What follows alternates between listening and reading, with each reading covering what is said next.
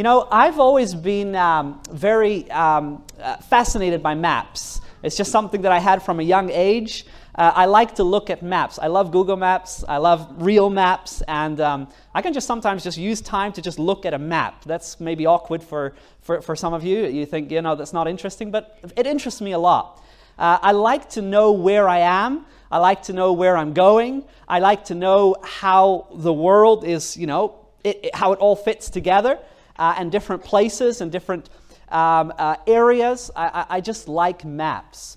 And when I think about the Bible is almost like a map in many ways, providing us with instruction about where we are in the scope of time. You know, if you've ever been in one of these malls where you can get lost, it's always good to have a map, right? And then you have that little sign that says, "You are here," and you think to yourself, "I've always been here." But these maps, they are given us for a reason. It is to find our way around. And the Bible is indeed like a kind of map. It's a map that leads us from creation all the way to the final recreation in the end of time. It's a map that provides us with where people have been in history and where we are today and where we are heading. But also the Bible provides us with a map to find our way to God, to find our way to the heavenly throne room, the very place where Jesus Christ is enthroned, where God the Father is enthroned. It's the control center of the universe, so to speak. And as we talk about this subject of War of Thrones, which is our overall theme, tonight we're going to spend some time in looking at the throne room of God. Where is the throne room of God? How can we have access to the throne room of God? And this is a subject that I believe will be very helpful when you study Bible prophecy. In many ways, Bible prophecy, there's a key to unlock it. And the key to unlock Bible prophecy is the sanctuary. Now, when I say the sanctuary, maybe for some of you that's kind of a new phrase. What do I mean by that? Well, just hang in tonight and we'll examine this together, what this sanctuary in Scripture is all about. In Psalms chapter 11 and verse 4, we read the following. "The Lord is in His holy temple." And actually, when I talk about sanctuary and temple, this is basically the same thing. The sanctuary was the place where the people of God would gather, and it was the place where God would manifest His presence. And they had a sanctuary while they were dwelling in the wilderness, the people of God. And later, when they came into the promised land of Canaan, they built this temple, the temple in Jerusalem. And this was a place where God literally manifested His presence. And the psalm writer here says, "The Lord is in His holy temple." But the fascinating thing is that the earthly temple was only a type of a heavenly temple. So though there was a temple here on earth, it was really only a picture, a shadow, a type of something far greater and grander. And that is the very temple or sanctuary that is in heaven, where God controls the universe, where His throne room is. And the psalm writer says, "The Lord is in His holy temple." Listen to this. The Lord's, what word is that? Throne is in heaven. We're talking here about the War of Thrones. We have examined already in Scripture that there's a conflict going on between good and evil. But as we now focus on the throne of God, the throne where all goodness comes from, where is that throne? Well, it's in heaven, but to be more specific, it's in the temple in heaven, the sanctuary in heaven. His eyes behold, it says, His eyes behold, His eyelids test the sons of man. This is from the place from where God beholds everything that happens and from where He controls the universe.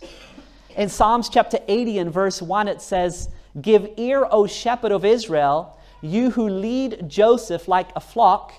And listen to this, "You who dwell between the cherubim shine forth." This is also interesting language. It says that God, which is here referred to as the shepherd of Israel, the one that leads His people, that He dwells between the cherubim. Now, what is the cherubim? The cherubim, it's interesting. It is mentioned a couple of times in Scripture, and it's actually referring to an angel. And there were two special cherubims that we read about in the Old Testament, and they were placed on what we call the Ark of the Covenant. Now, inside the Ark of the Covenant was the place where the Ten Commandments were stored, where the Ten Commandments were placed. And when you look at the sanctuary in the Old Testament that they first built there in during their wilderness dwellings after they came out of Egypt, and the people of God were moving, the Hebrews were moving through the desert for 40 years, they would have this portable tent structure that they called the sanctuary. And it had basically 3 compartments. You had the outer court where they would sacrifice, which was a symbol of the Lamb of God, Jesus, that would die for our sins. It was like a prophecy of the coming Messiah. Then you would have the holy place where the priest would officiate during the year. And then you had what they called the most holy place, where no one was allowed to enter except the high priest once a year. And inside the most holy place was only one object. And that one object in the most holy place was the Ark of the Covenant. Here you have a picture of the Ark of the Covenant. And on top of the Ark of the Covenant was what was called the mercy seat. And this was basically the lid, and you had 2 cherubim angels that were carved out and overlaid with gold. And between those 2 angels, God would literally represent himself through what was called the Shekinah glory. That's where he would dwell when he dwelt with his ancient people of Israel. He would dwell between the cherubims, and he would shine forth there. And so this was a magnificent manifestation of God's presence in their midst. And right in the Ark of the Covenant, you have the 10 Commandments of God.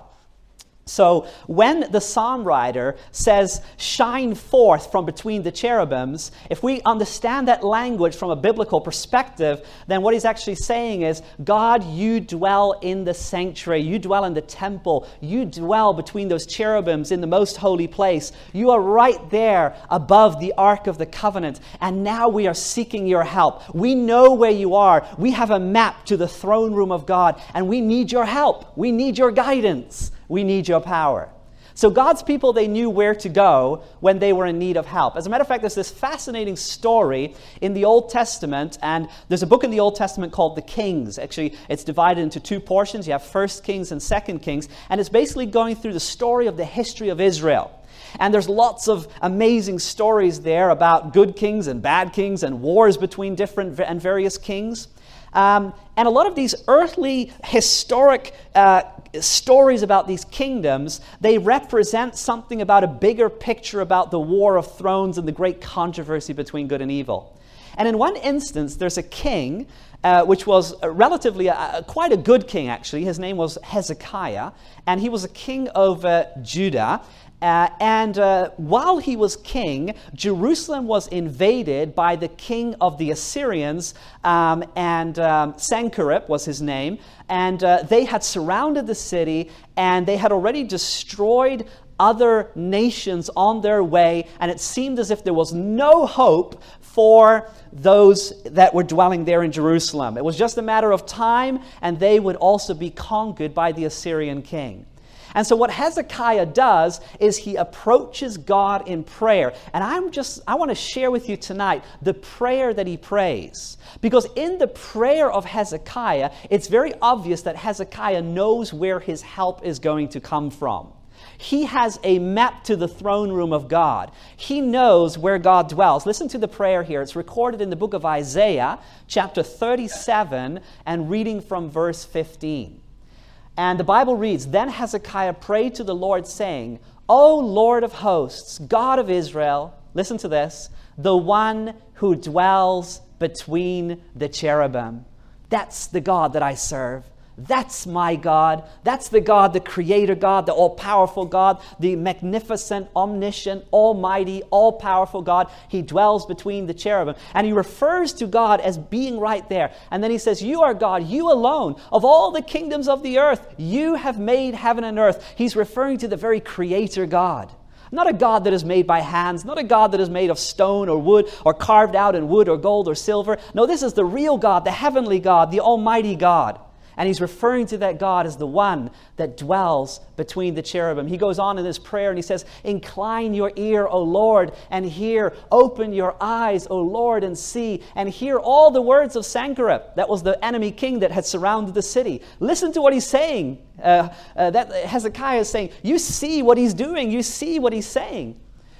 which he has sent to reproach the living God. Truly, Lord, the kings of Assyria have laid waste all the nations and all their lands, and have cast their gods into the fire, for they were not gods, but the work of men's hands, wood and stone.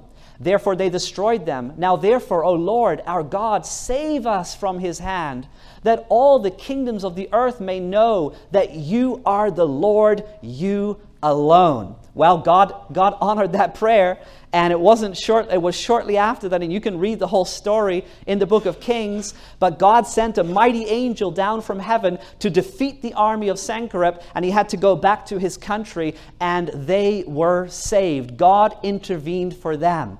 God answered the prayer of Hezekiah. Hezekiah humbly prayed to the God that dwelt between the cherubims, to the living God, the Creator God, the Almighty God. And I believe that just as God's people in the past had a map to the throne room of God, they knew where their help was coming from, so it is important for you and I in 2019 to know where to go when we are facing struggles and temptations and trials and difficulties. Amen? We also need to know the way into God's sanctuary. We also need to know the way to the throne room of heaven. The question is, where do we go when we face obstacles and trials? Because we might not be in a city that is surrounded by an army, but we certainly are in circumstances in our life where there seems to be no way out. Maybe you're facing a diagnosis of a sickness, an illness. Maybe you're facing financial difficulties. Maybe you're facing a broken marriage or a broken relationship. Maybe you are facing depression and anxiety and fear. Maybe the things that you are facing right now, they seem to overwhelm you, and what you need to know is where to go. You need to know how to approach God and to take hold of his power, amen? Just like Hezekiah took hold of the power of God. Well, there's good news, because in the Bible talks about the living God, the Almighty God, and how he wants to intervene for his people, and how he wants to do this from the heavenly sanctuary where he dwells. As a matter of fact, we've been already studying a little bit in the Old Testament book of Daniel, but the book of Daniel in the Old Testament has a twin book in the Bible, and the twin book of the book of Daniel is the book of Revelation.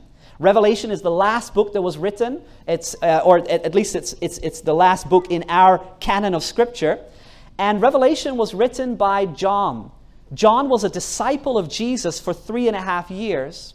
After Jesus left, he started preaching the gospel together with the other disciples. As a matter of fact, it's interesting because he was the last disciple to live. The rest of the disciples were actually, they actually lost their lives for their faith. They were martyrs. But John, for some reason, God protected his life because there was something special that God wanted him to do at the end of his life. And he was banished to the island of Patmos. But on the island of Patmos, he wrote the book of Revelation as God came to him in visions and dreams and revealed to him things that would come to pass. And so we have these amazing prophecies in the book of Revelation. We're going to go to some of them throughout this seminar. But I want you to take notice of just a couple of glimpses in the book of Revelation where John refers to this heavenly temple or this heavenly sanctuary where God dwells. Already in Revelation chapter 1, Jesus is described as walking among the 7 candlesticks. And John is on the island of Patmos. He has a vision of Jesus, and he sees Jesus walking between 7 golden candlesticks. And if you know the imagery of the sanctuary, you will know where Jesus is. Because in the sanctuary, in what we call the holy place, there are 7 golden candlesticks. So what John is seeing in vision is Jesus in the heavenly sanctuary, in the heavenly temple. Then later in Revelation chapter 8, you read about an angel that has a golden censer that is standing at the altar. And again, this is allusions to the sanctuary. It's sanctuary language. There was an altar in the holy place of the sanctuary. In Revelation chapter 11 and verse 19, heaven is opened and John is able to look into the heavenly sanctuary, and he's able to look into the most holy place of the heavenly sanctuary, and what he sees is the Ark of the Covenant. What an amazing revelation. And then later in Revelation chapter 15 and verse 8, it also talks about the heavenly temple that was filled with a cloud, which was an indication that there was no longer any what's the word I'm looking for? Intercession, thank you. Because Jesus was interceding for us as high priest, but then when he's no longer in the temple, there's a cloud that fills the temple, and there's no longer that intercession is no longer happening. Fascinating language. So we have all these glimpses in the book of Revelation into the heavenly sanctuary. Now, in order for us to understand the heavenly sanctuary, what do you think we need to do? Well, we can't just look up today and see the heavenly sanctuary. So in order for us to know what is going on up there, we need to look at the pattern that is being given us. And this is quite fascinating because God has given an earthly sanctuary in the past to the Hebrew nation in order for us to teach us about what his sanctuary is like in heaven. Because what was on this earth was only a pattern or an example, an illustration of something greater and bigger. Now, in Exodus chapter 25 and verse 8 and 9, listen to what God says to Moses. And remember that the book of Exodus it starts off with the story of God's people, the Hebrews, coming out of Egypt, out of bondage. They had been in bondage for hundreds of years. They were enslaved by the Egyptians. But God used a man by the name of Moses to lead them out of slavery, to lead them out of bondage. And as they come into the wilderness, God is dwelling with them and guiding them, and he's going to bring them into the promised land. But before they come to the promised land, he has some very important things to teach them. And he says to Moses here in Exodus chapter 25, verse 8 and 9, he says, "Let them make me a" what? "A sanctuary, that I may dwell among them." Some people ask me, what's the whole purpose of the sanctuary? What's the whole deal with the sanctuary? Well, here it's actually summed up. Let them make me a sanctuary. Why? God says that I may dwell among them. And isn't that the message of Scripture? God with us? I mean, isn't that the very message of when Jesus came into this world? Emmanuel, he became one of us. He's with us. He walked among us. He was flesh and blood like us. He became a human being like us in order to die on our behalf and to ransom us and to pay the price for our sins and to grant us redemption and salvation and healing. This is the whole purpose, that God would come and dwell among us. And the sanctuary is established for that very purpose, that I may dwell among them according to all that I show you. That is the pattern of the tabernacle and the pattern of all its furnishings. Just so shall you make it. So God didn't just say to Moses, okay, I want you to build a sanctuary, and you just figure out how you want to do it, and then, I'll come back and I'll see what I think about it. No, God was very involved in this project. So when he said to Moses, you're going to build a sanctuary, he gave detailed instruction, which you can, by the way, read in the book of Exodus and Leviticus, detailed instruction how they were to build this sanctuary, because everything in this sanctuary was to point forward to the coming Messiah, to Jesus.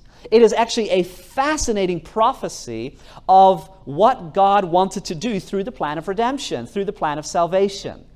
I like to call it a picture book.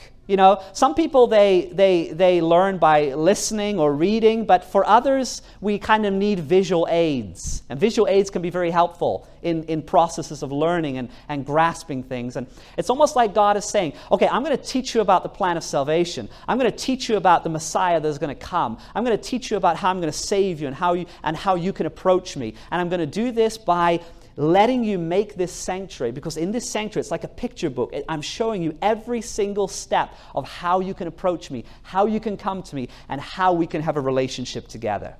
So this becomes very important for us to study together. So let's take a little tour through the sanctuary tonight. Let's take a look at what the sanctuary is really all about. This is just a picture, of course, that you see here. But as they first established this sanctuary, they had just come out of bondage, out of slavery, out of Egypt. They passed through the Red Sea. You remember the story, how God miraculously opened up the Red Sea. They passed through. They come into the wilderness. This is before they have come to the promised land of Canaan. And God says to Moses, make a sanctuary. And they start building this sanctuary according to the pattern that was given to them by God. And it was in the middle of their camp. So they were encamped. The 12 tribes were all around the sanctuary. And it was a structure, it was a tent structure to begin with. There was only one entrance into the sanctuary. And when you would come into the sanctuary, the very first thing that you would meet was called the altar of burnt sacrifice. And this was the very place where they would sacrifice the lamb, which of course is a symbol of Jesus Christ, which is the lamb that came to take away our sins. And so what they would do is when you had sinned, you would take that lamb and you would go into the sanctuary and you would place your hands on the lamb. You would confess your sins, and symbolically your sins would be transferred from you to the lamb. And then the priest would come, the lamb would be slain and put on that altar, so that when you walked out of the sanctuary, you walked out forgiven, cleansed, and your sin was no longer in you, but it was on the lamb, and the lamb had died in your place. This is a typology, a picture of the plan of salvation. Jesus is the Lamb of God, came into this world. He died for us, right, on the cross, took our sins upon himself so that we can go free. So the sanctuary, the very first picture there is a picture of the cross, you could say. The cross is right there. It is a prophecy of what would happen to the Messiah. Now it's very interesting because there was only one entrance. And you know what Jesus said in John 14, verse 6? He said, I am the way, the truth, and the life. No one comes to the Father except through me. Like, there's not 1,000 ways to come to God. There's only one way. There's only one way to come to God, and that is through Jesus Christ. There's only one way to come into the sanctuary. There's one entrance. And it's interesting because God manifested his presence in the most holy place. Not in the outer court, not in the first part of the tent structure. It was in the second part, and there was a veil, and no one could enter there. In the second part, in the most holy place, that was where he dwelt. That was where the Shekinah glory was. And God is teaching us something very important here, because something has separated us from God. And it's a 3-letter word in the English language: sin. Sin has separated us from God. And if God would just manifest his glory to us today, well, we would all die. I mean, we cannot bear his glory because we are sinful, mortal beings. And so this is the fascinating thing about the sanctuary. God desperately wants to dwell with us, but he knows that he can't just manifest himself openly because of sin. And so what he does is he says, okay, I will dwell in the sanctuary, and then everything in the sanctuary will show you how you can come into my presence. And you come into my presence by bringing that lamb and by confessing your sin, so that your sin is now on the lamb and no longer in you. Isn't that amazing? I mean, this is a picture of how we can come into his presence, how we can approach him. We approach our Heavenly Father through Jesus Christ. Jesus Christ is our mediator. Jesus Christ stands in our place. He has taken our sin upon himself so that we can again approach our Creator and our Maker. It is fascinating. In the sanctuary, we have a picture of the cross and a picture of what Jesus did for you and for me. He is the Lamb of God, which took upon himself all the sins of the world. But it doesn't stop there, because of course the Bible says the wages of sin is death, but the gift of God is eternal life in Christ Jesus our Lord. And the Christian life is a journey. It's a journey. And the sanctuary reveals this journey, because take notice that as you move from that first object in the outer court, which was the altar of sacrifice, you come to the second object. And the second object is called the laver. And what it was, it's basically a basin with water. And what the priest would do is, as of course he's officiating these sacrifices there, what he would do is before he would go and minister in the holy place, he would wash his hands and his feet in this basin of water. Now, of course, this is also symbolic of something. You know, the whole sanctuary is really a symbolic picture of our journey with God. Because once we have experienced what Jesus has done for us on the cross, well, there's a kind of cleansing that starts happening, right? There's a spiritual cleansing that takes place. As a matter of fact, in the book of Titus in the New Testament, chapter 3 and verse 5, it's recorded like this: "Not by works of righteousness which we have done, but according to His mercy He saved us, through the washing of regeneration and renewing of the what? Of the Holy Spirit." So what God wants to do when we encounter the cross, when we encounter what Jesus has done for us, then He starts working in our life, and the Holy Spirit starts taking control if we allow Him, and there is a regeneration that takes place, a renewing. There is a new life that begins. He starts cleansing us. This is a process of a lifetime, but it's a process that begins the moment we, by faith, accept Him to work in our lives. It's revealed here in the sanctuary. Well, that was in the outer court. In the outer court, you had the altar of sacrifice, you had the basin. Then when we move into what we call the holy place, or the first part of the tent structure itself, there were 3 objects in the sanctuary, in the holy place of the sanctuary. The 3 objects in the sanctuary, you can see here on the picture, are the table of showbread, where they had fresh bread, 2 piles of 6 bread stacked up there. And then you had the altar of incense, and you had the 7-armed candlestick. Now, each of these also, they present like a symbolic picture. The showbread is a picture of God's Word. If you think about it, when Jesus came down to this earth, in the Gospel book of John, chapter 6, He refers to Himself as the bread of life. Just like we eat bread to physically be nourished and sustained, so we also need to eat the spiritual bread of God's Word. And another symbol of that is when they were in the wilderness, they received manna from heaven. Manna was this bread that came down from heaven, and God nourished them. The interesting thing is, when manna first fell from heaven, you can just imagine that first day, they get out of the tent, and there's all this white stuff on the ground, and they wonder what it is, and they pick it up, and they look at it, they perhaps smell it, and they say manna. Do you know what manna means? Manna means, it's actually a question, what is it? So they're looking like, what is it? Manna, what is it? Well, they found out what it was. It was bread provided from heaven. It was God's way of feeding them. And later in John chapter 6, Jesus refers to Himself as the manna that has come down from heaven. That He feeds us, He sustains us. And that's exactly what the Word of God does. When you read the Word of God, when you study the Word of God, you are being sustained by the bread of heaven. Amen? It's fascinating. Well, the altar of incense was the place where the priest would pray. And so this is really a symbol of prayer in the Christian life. And then the 7-armed candlestick was always burning. It never went out. It was always filled with oil. And I remember Jesus that said in the famous Sermon on the Mount in Matthew chapter 5, He said, "You are the light of the world."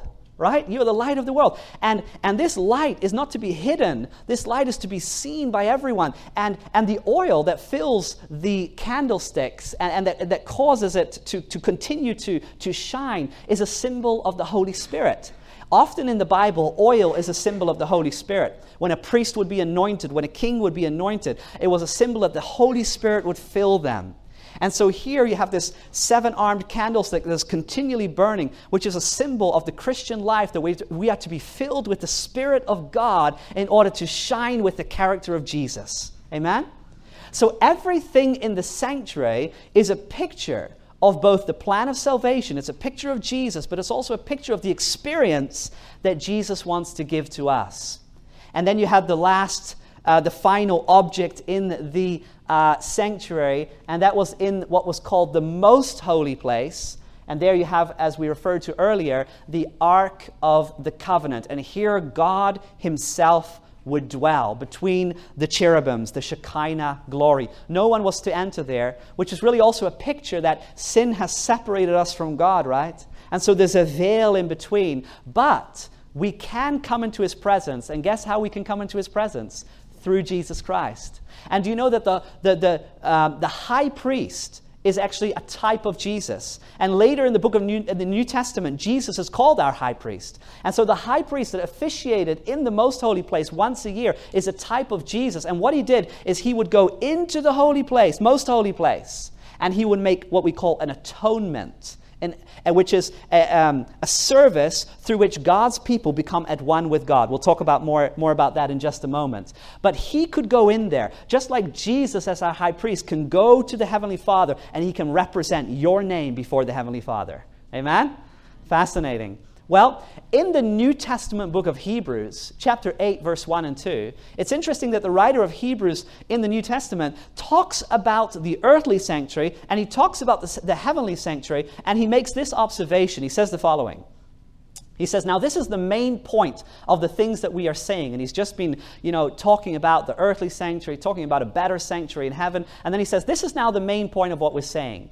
We have such a high priest who is seated at the right hand of the throne of the majesty in the heavens, a minister of the sanctuary and of the true tabernacle, which the Lord erected and not man. So what the writer of Hebrews is saying, like when you study the Old Testament sanctuary, when you look at the typology of the Jewish sanctuary, you need to understand something. They had a high priest, but we have another high priest. We have a better high priest. And our high priest is none other than Jesus Christ. And he's not in the earthly sanctuary. The earthly sanctuary has passed away. He's in the heavenly sanctuary. And where is he in the heavenly sanctuary? Well, he's seated at the right hand of the majesty of the throne room of God. We're talking about War of Thrones. He's right there at the throne room of God. And what is he doing there? Well, he's ministering in behalf of us. Amen?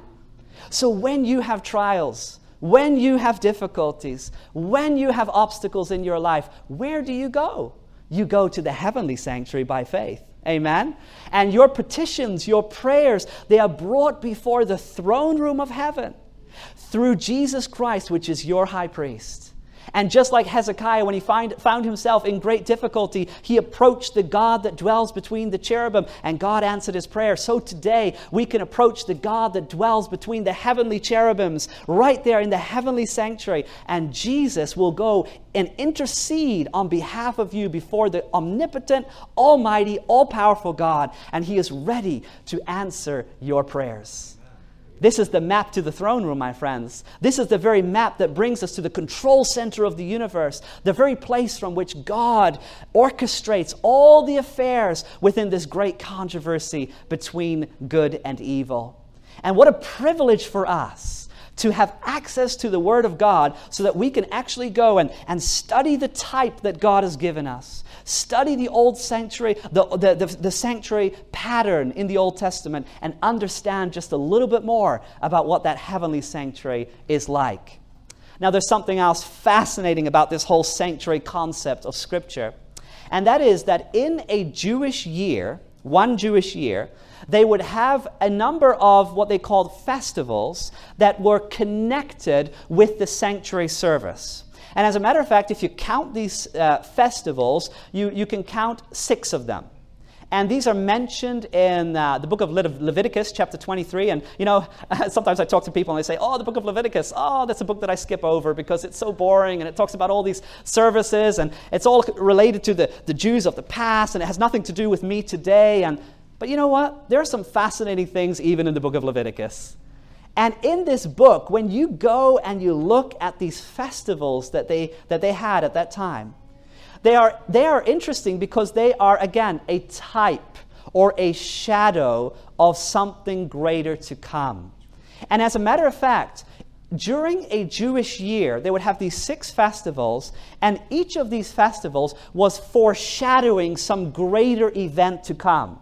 And so for hundreds and hundreds of years, the Jews are living out a prophecy, a continual prophecy of events that were to come. And I look forward to this. I'm just gonna lead you through these festivals and see if we can identify which 6 events these are pointing to, okay? So we're going to look at the Old Testament context of the feast, and then we're going to look at the fulfillment in the New Testament. And we're going to see that we are right somewhere here towards the end, okay?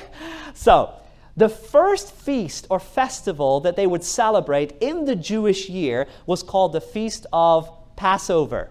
It was also connected to what they would call the Feast of Unleavened Bread. Now, in order to know the origin of Passover, you need to push the rewind button, and you need to go all the way back to the Old Testament, and you need to go all the way back to the second book in the Bible, the book of Exodus. And in the story of Exodus, where were they? They were enslaved in Egypt. And by the way, when they were enslaved in Egypt, they had no festivals. They had no calendar of their own. They were under the whole Egyptian system. But right when God intervened on their behalf and he sent Moses and Aaron into the land and the 10 plagues began to fall and God was about to take them out of Egypt, guess what he says? In Exodus chapter 12, you can go back and read it later, but there in that chapter, in Exodus chapter 12, you have a whole description of how God is now introducing to them the first feast that they're going to keep from now on, and it's the Feast of Passover. Now, what was the Feast of Passover all about? Remember, they're enslaved in Egypt. Now, God sent one plague after another plague. And do you remember how many plagues he sent on Egypt before they were able to get out? 10, right? 10 plagues. Now, the first plague did not result in the Exodus. The second plague did not result in the Exodus. It took 10 plagues before they were able to get out of Egypt. Now, before the 10th plague, something fascinating happens. God comes to Moses and through Moses communicates to his people, and he says the following: I want you to take a lamb. I want you to take a lamb.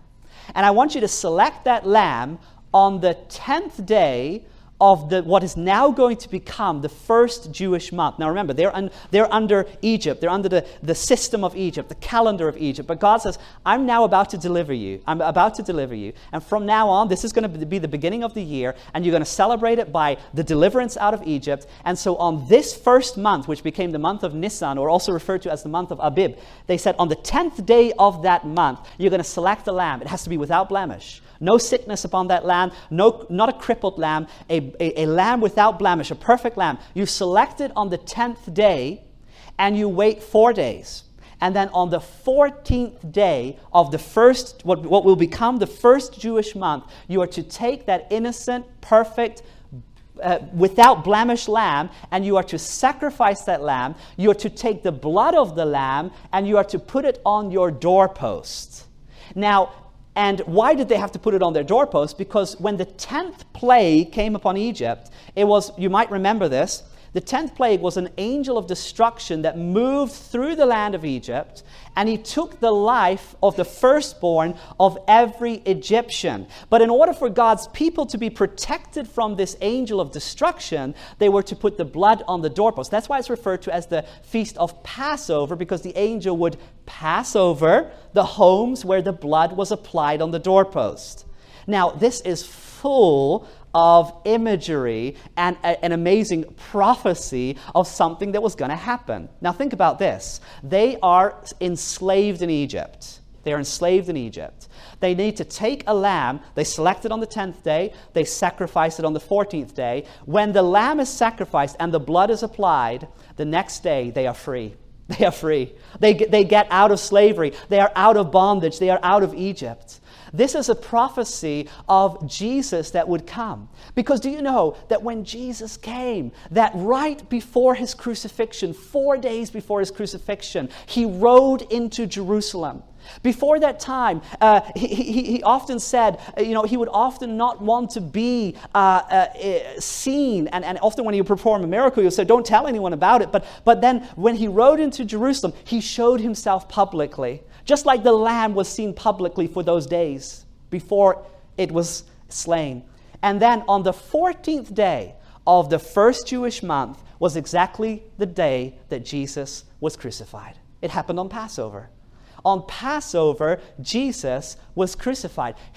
What happened there in Egypt, right before the Exodus, was a picture of Jesus that would be crucified. He is our Passover lamb. And just like the lamb in Egypt that died enabled them to exit out of bondage and slavery, so the death of Jesus enables us to leave the slavery of sin. Can you say amen?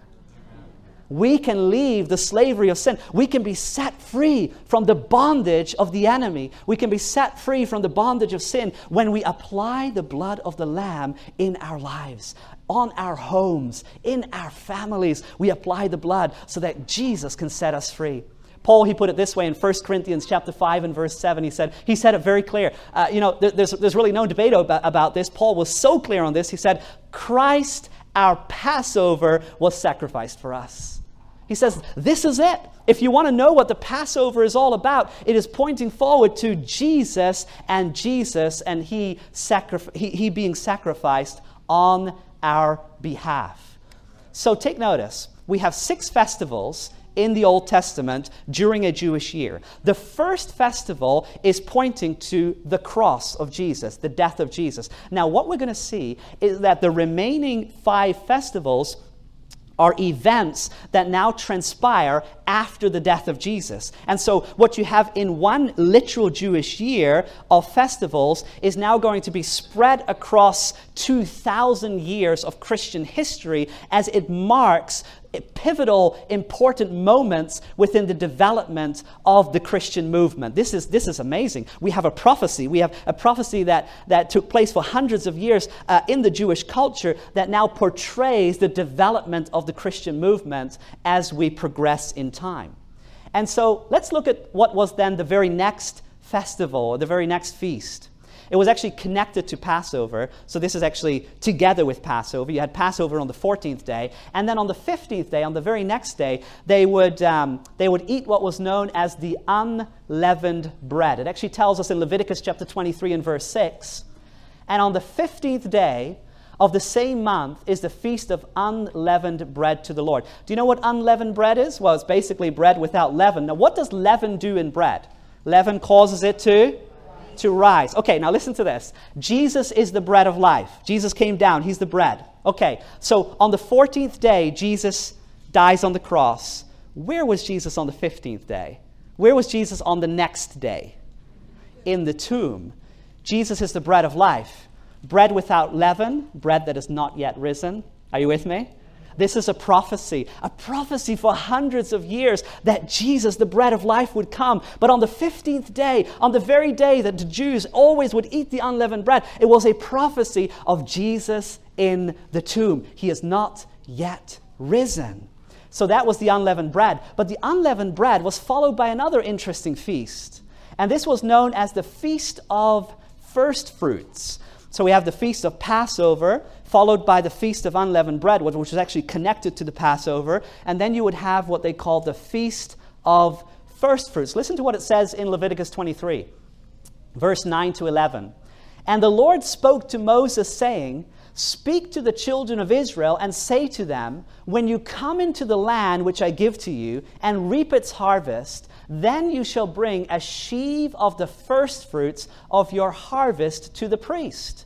He shall wave the sheaf before the Lord to be accepted on your behalf. And listen to this. On the day after the Sabbath, the priest shall wave it. Now, what they did is they would go out into the field and they would take the barley and they would take a little bit of a sheaf of the barley and they would actually go into the sanctuary and the priest would wave it before the Lord as a thank offering of a great harvest that would follow. Now, take notice. This is fascinating. When Jesus died on the 14th day of the first Jewish month, on Passover, the next day, on the 15th day, he was in the tomb. But then on the day after the Sabbath, because on Sabbath he was in the tomb, the day after the Sabbath, which we would call Sunday or the first day of the week, this was the day that Jesus resurrected and rose, according to the Scriptures. Now, this is also applied, or the resurrection of Jesus is connected exactly to this feast of first fruits. Paul put it this way in 1 Corinthians 15, verse 20. He recognized this. Paul the Apostle says in the New Testament, But now Christ is risen from the dead, and listen to what he says, and has become the first fruits of those who have fallen asleep. So on that Sunday morning, the priest would take the sheaf of barley, he would go into the sanctuary, and he would wave it before the Lord.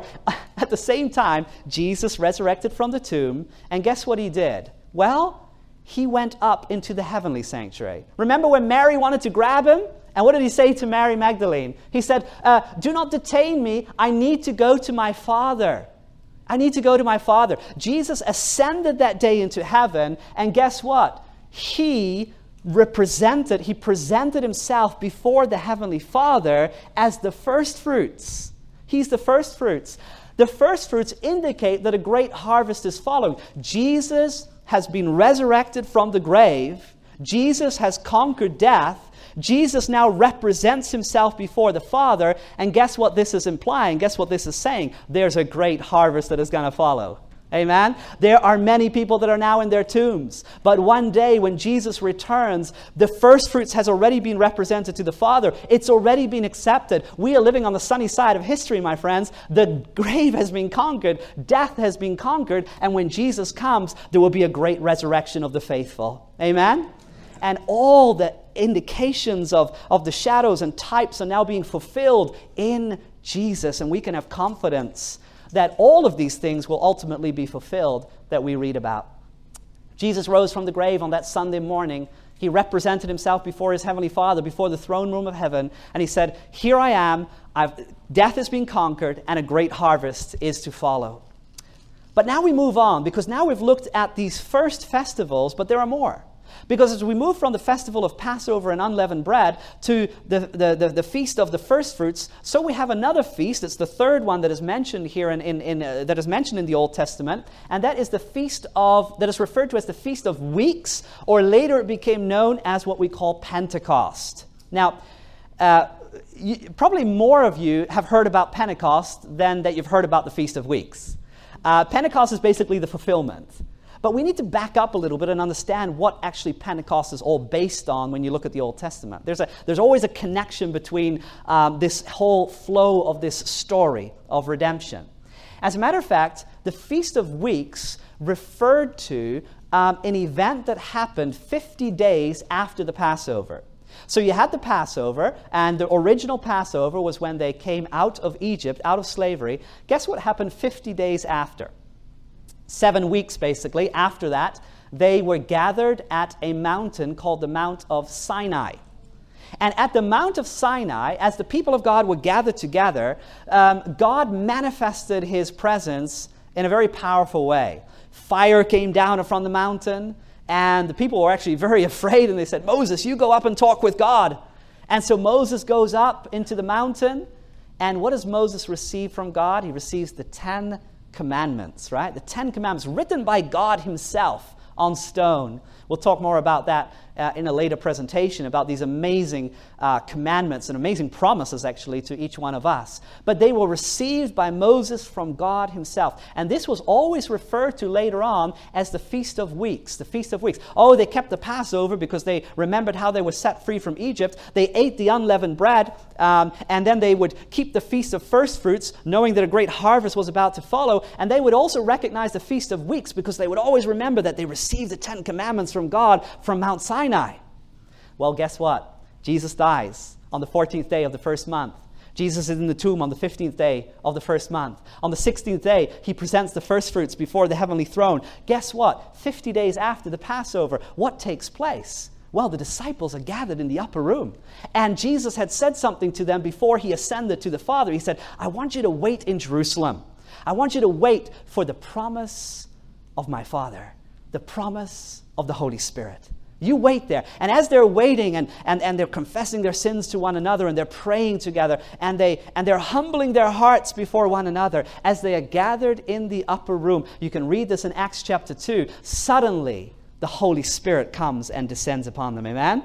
And there are tongues of fire above them, and they are filled with the Spirit of God. Isn't it fascinating that the fulfillment of Pentecost was actually the feast of, or basically is based on the Feast of Weeks, where they received the 10 Commandments. Isn't it interesting? The 10 Commandments were written on stone, but as they were gathered in the upper room and humbled their hearts towards one another and prayed for the infilling of the Spirit, guess what? Those commandments that were written on stone were now being written in their hearts.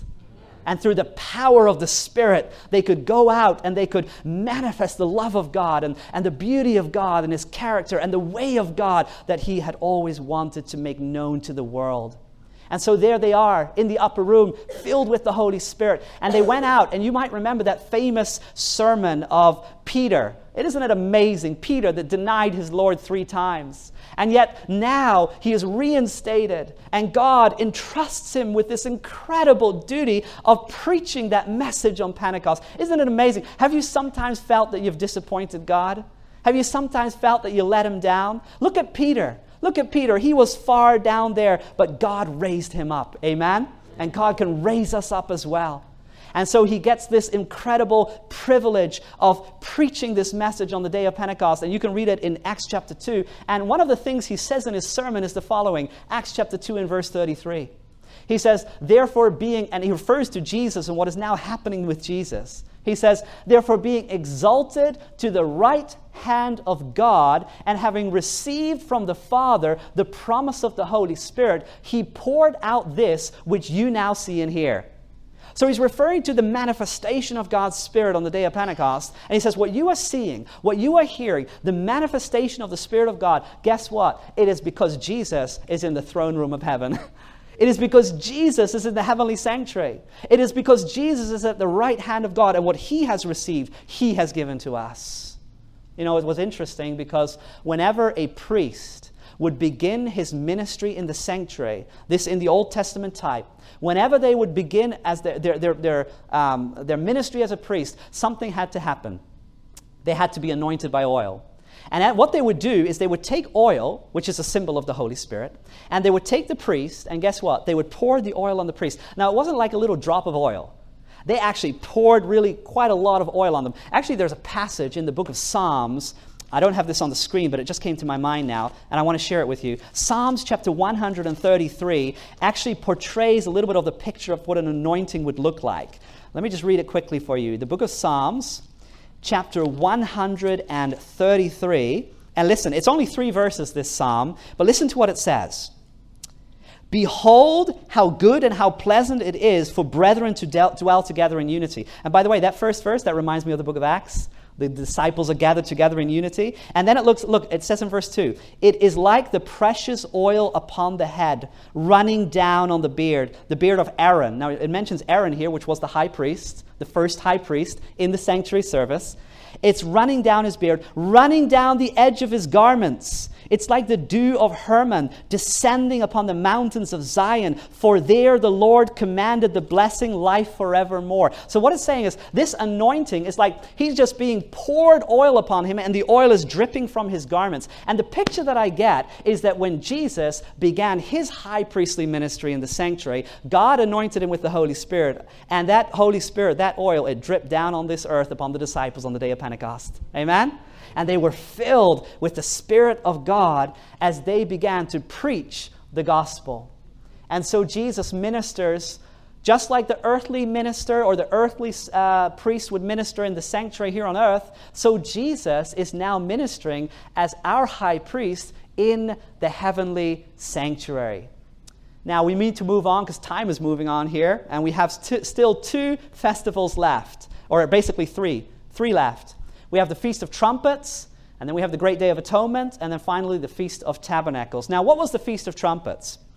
Actually, when you look at the Jewish year, in the beginning of the year, you had a number of events. You had the Passover, the unleavened bread, you had the Feast of First Fruits, then you had the Feast of Weeks. And basically then you would have a time where there was nothing of great significance for quite a while. And then in the latter part of the Jewish year, you would have another 3 events. And these are the events that we're getting to now. The Feast of Trumpets, the Day of Atonement, and the Feast of Tabernacles. And this is very interesting because the first 3 feasts, which were early in the Jewish year, are the events in the early Christian movement. In the beginning of the Christian movement, from Jesus and his burial and his resurrection and the outpouring of the Spirit. And then when you come to the latter part of the Jewish year and you have these 3 remaining feasts, they refer to events in the latter course or the end of time. In other words, closer to the time in which we are living. Now, what was the Feast of Trumpets? The Feast of Trumpets was basically an announcement of the Day of Atonement that was going to come. And so for 10 days, the priest would blow the trumpet and everyone would know the Day of Atonement is coming. The Day of Atonement is coming. The Day of Atonement is coming. So it was a preparation for this major event in the Jewish year, which was called the Great Day of Atonement, one of the most important moments in the Jewish year. Now, what was the Day of Atonement? The Day of Atonement was the day upon which the sanctuary itself was cleansed. Now follow me, follow this picture. When sin was brought into the sanctuary, it was transferred to the lamb, remember? The lamb was slain in the sanctuary. The priest would take the blood, and actually, even though the lamb would be sacrificed on the altar of sacrifice in the outer court, the priest would take some of the blood of the lamb, would go into the holy place of the sanctuary, and would sprinkle it on the veil. And this whole symbolism was basically that the sin has gone from the sinner to the lamb into the sanctuary. From the sinner to the lamb into the sanctuary. And this happened every day by day, month by month. And so once in a year, what they would do is they would call this the cleansing of the sanctuary. And so not only is sin being brought into the sanctuary, but now on the great Day of Atonement, sin is going to move out of the sanctuary, and we're going to start a new year. We're going to start a new cycle. And it's almost like, with the old computers, Control-Alt-Delete, get rid of everything. Get rid of everything. It's all there, but now we're going to cleanse it. And this happened in the following way. The high priest would take 2 goats, and they would cast lots on these goats. And one would be the Lord's goat, and the other would be the scapegoat. And this is so powerful and so interesting because we're talking about the War of Thrones. We're talking about the conflict between good and evil. On the great Day of Atonement, there's actually nothing in the Bible that displays the great controversy in a more vivid way than the great Day of Atonement. The powers that are at enmity with one another. Because one was the Lord's goat, one was the scapegoat. One was representing Christ, the other was representing the devil and Satan.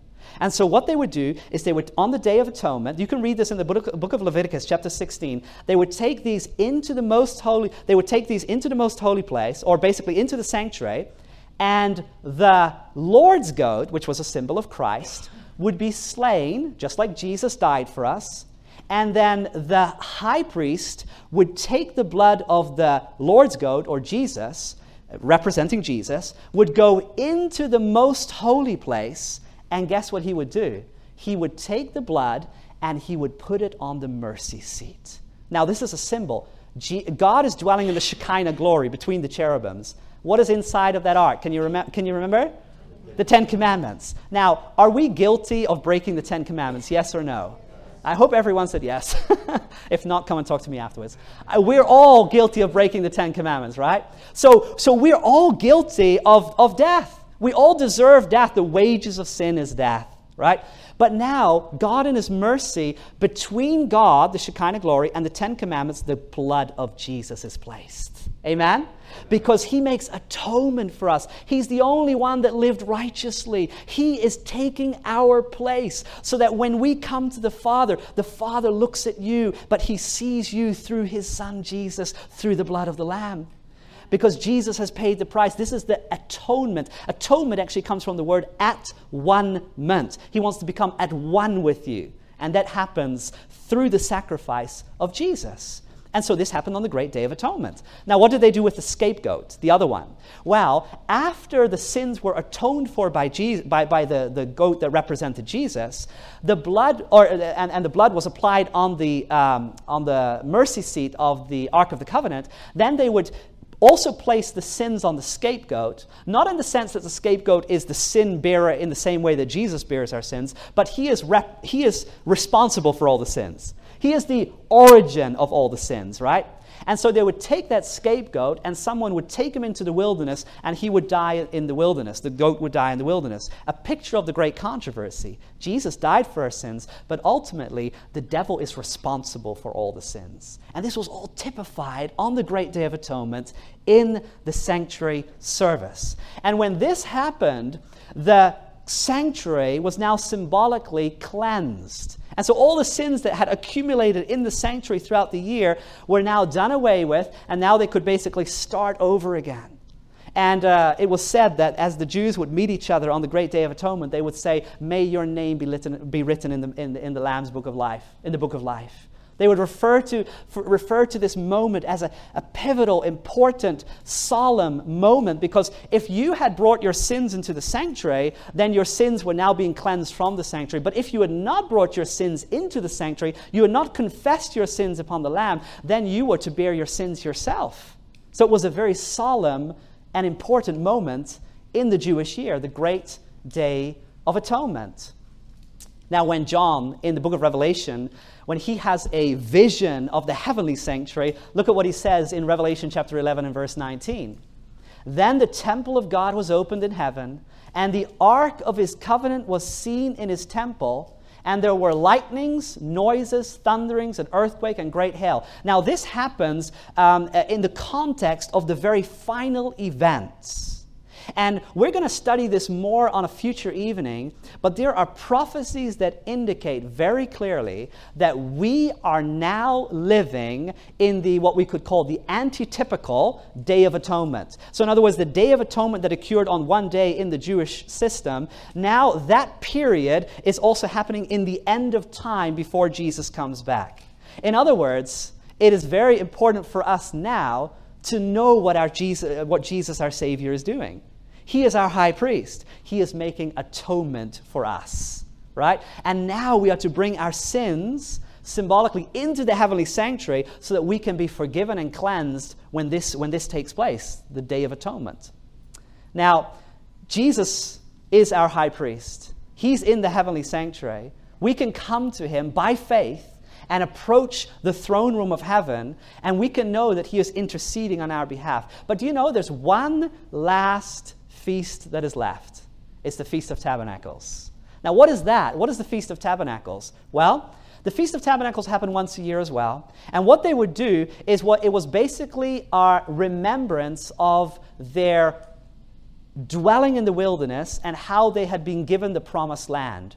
So what they would do is they would actually go and they would you could call it like a camp out, and they would sleep in these booths that they would make, or these tents that they would make, and they would remember how they dwelt in the wilderness, which was a temporary dwelling, and then they would celebrate how they had arrived in the promised land of Canaan. So it was a celebration of arriving in the promised land, the Feast of Tabernacles. Now think about this. What did Jesus say to his disciples, and what does he say to us? In John chapter 14, verse 1 to 3, he says, "Let not your heart be troubled.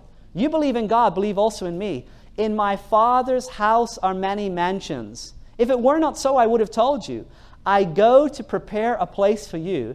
And if I go and prepare a place for you, I will come again, receive you unto myself, that where I am, there you may be also." Guess what? The Feast of Tabernacles is a type of our of our heavenly home that God wants to give to us. Just like the Hebrew nation was entering into the earthly promised land of Canaan, so we as a people of God are waiting to enter into the heavenly Canaan. Amen? The heavens. So the Feast of Tabernacles has not yet taken place. We're still waiting for it, right? Feast of Passover, Jesus died, that's happened. Feast of unleavened bread, Jesus in the tomb, that has already happened. Feast of first fruits, Jesus represented before the Father, it has already happened.